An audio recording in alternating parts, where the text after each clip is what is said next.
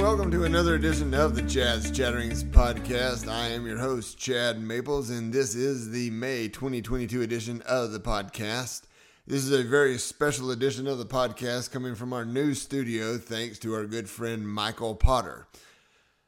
And you can also listen to this podcast not only on Spotify or Apple Music or wherever you listen to your podcast, but it is also available on YouTube. So we are doing a video version of this podcast. If you would like to watch it on YouTube, just go to youtube.com, go to the search box, type in my name, Chad Maples, in the search box, and you'll see a little goofy cartoon image of my likeness. And click on that. I think I have 5 subscribers right now. Let's try to bump that up to like 7 or 8. That would be awesome. Even more than that would be great. But today's podcast is entitled Learning to Sit by Wells. It was in the summer of 2000 that I moved back home after graduate school. May of 2000 is when I graduated. I moved back home and I had just finished 6 years of college with a bachelor degree in Bible and a master's degree in ministry. I was still single and it was difficult to find a job in the ministry because there weren't too many places that wanted to have interviews or hire a single minister who did not have a wife and kids or family, etc. Even though I was not able to get a full-time ministry job at that particular time, I soon learned that there was a big difference between learning things in the classroom and learning things from real life experiences. There's just some things that you just cannot learn in the classroom.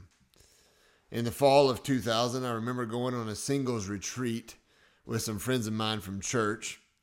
And it was at that retreat that I met a young, blonde, 42-year-old lady. Now, I emphasize the word young because this June I will be 47, and yes, 42 is still very, very young. But for the record, I always tell people that I don't act my age because I don't know how to act my age because I've never been this old before. So anyway, going back to the singles retreat, I met a blonde 42-year-old lady, and we had some interesting conversations, and after the retreat was over, we had some more interesting conversations. We went on a few dates, and eventually we decided that it was not a good idea to pursue anything beyond a friendship. So you fast forward 1 year later, and it was the fall of 2001, and yet I met another blonde 42-year-old. You see a pattern developing here. She also took an interest in me. We had some interesting conversations, and we went out on a few days, but we made the same determination that it was just not a good idea to pursue anything beyond a friendship because there was an age gap. I mean, I was 25, 26. She was 42, 43. If you're doing the math, that's about a 17-year difference. Now, I'll come back to this second relationship in a minute. But that was in 2001. Now you fast forward 10 years and you come to the date of November the 11th, 2011. If you're keeping track, that's 11/11/11. That is when I met my future wife and now my current wife. And at that particular time in November of 2011, she was a blonde 42-year-old. I told you there was a pattern developing here. Now, as my wife and I started dating and we were having conversations and I was talking about we were planning on being together and getting married, I expressed to my wife that it was no surprise to me that she and I were able to get along so well. I mean, besides, I'd been attracting blonde 42-year-olds ever since I was 25. It's just until she came along, I hadn't found the right one yet. But back to the second relationship back in 2001. As I reflect on my mid-20s, I remember speaking to this one particular person, and she told me that she was a divorced single mom. And for whatever reason, I had in my mind this checklist. And this is where my classroom experience didn't train me for what to say or how to properly minister to this person. Because I had a checklist in my mind because of Matthew 19:9. In Matthew 19, Jesus was talking to a group of men who were wanting to put away their wives for any reason at all.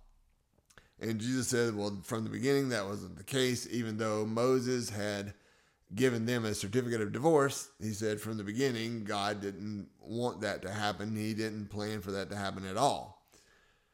And so then in verse 9, he says, whoever divorces his wife except for sexual immorality and marries another commits adultery, and whoever marries her who is divorced commits adultery.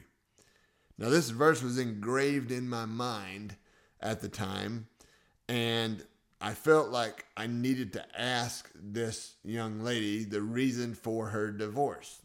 And it wasn't for her benefit, but in my mind, I had this checklist that I wanted to complete. And I just really had this thing in mind to where I just wanted to know if she was free to remarry in regards to Matthew 19:9.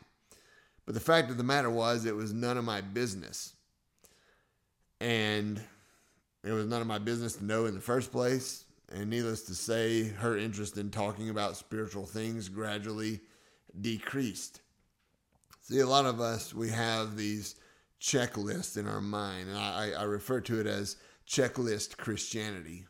And we have these things that we want to check off of our list and make sure we're doing certain things the right way.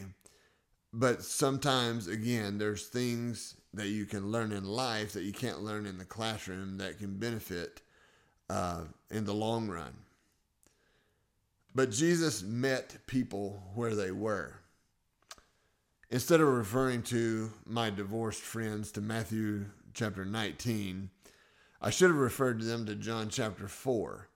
Because it's in John chapter 4 that Jesus meets a Samaritan woman who had not only been divorced once or twice, but 5 times.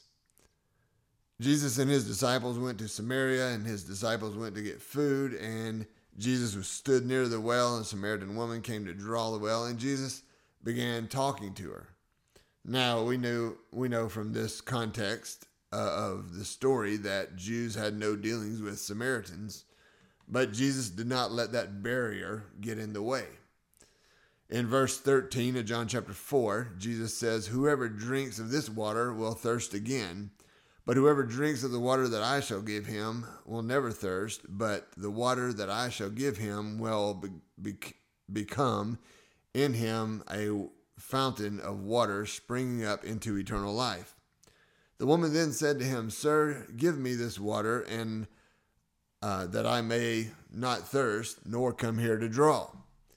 Jesus said to her, Go and call your husband, and come here.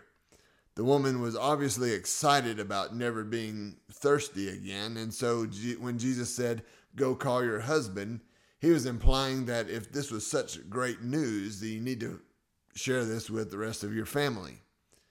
She said, I have no husband, and Jesus said, much to her surprise, You have well said that I have no husband. You have had 5 husbands, and the one whom you are living with now is not your husband.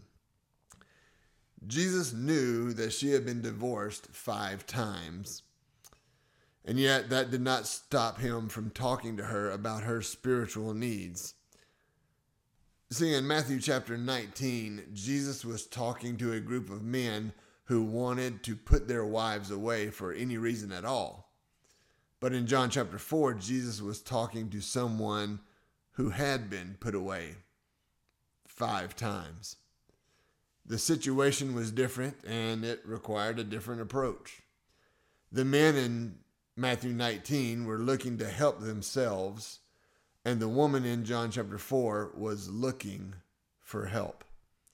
When Jesus said, You have had 5 husbands, and the one whom you now have is not your husband, it shows that Jesus recognized 5 different marriages.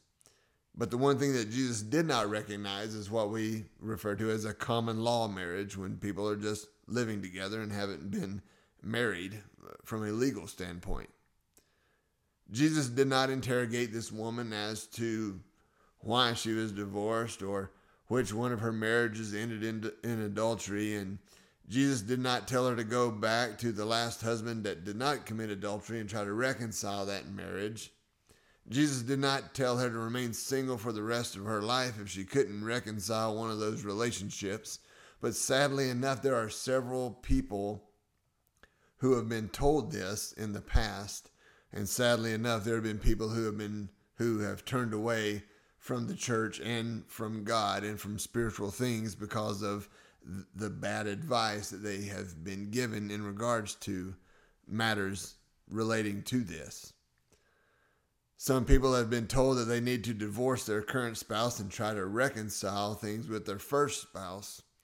But the only problem with this solution and with this approach is that they would be recommending that you do something that God hates, because Malachi 2:16 says that God hates divorce. The second thing I want us to see is not only did Jesus see people where they were, but we need to realize that no one is perfect. Romans 3:23 says that all have sinned and fallen short of the glory of God. And Romans 6:23 says, "For the wages of sin is death, but the gift of God is eternal life through Jesus Christ our Lord." Since we have all sinned, then we should all receive the same wages of sin, which obviously is death. However, the gift of God is eternal life through Jesus Christ our Lord. And since eternal life is a gift from God, only He can give it. If someone reads the scriptures and studies the scriptures and does what it says to inherit eternal life, God will fulfill His promise on His end. 2 Timothy 2 verse 19 tells us, "Nevertheless, the solid foundation of God stands, having this seal: the Lord knows those who are His. And let everyone who names the name of Christ depart from iniquity." If we want to be effective in reaching those who have been hurt through hardships or divorce or relationships or whatever the case is, we need to learn how to sit by wells. We need to learn how to sit and listen to someone through their hardships. We need to learn how to reach out to them and comfort them. The Jews of Jesus' time had no dealings with Samaritans, as the Samaritan woman told Jesus in John 4 verse 9. But yet John chapter 4 verse 4 says that Jesus needed to go through Samaria. Jesus knew that there was a woman who had been divorced 5 times. And He knew that she was looking for answers. And as a result of His conversation with that outcast woman, she left her water pot at the well and ran to tell others, and the entire town came out to see Jesus. Jesus saw the potential in other people. The entire town of Samaria met the Savior of the world because of an outcast, divorced woman.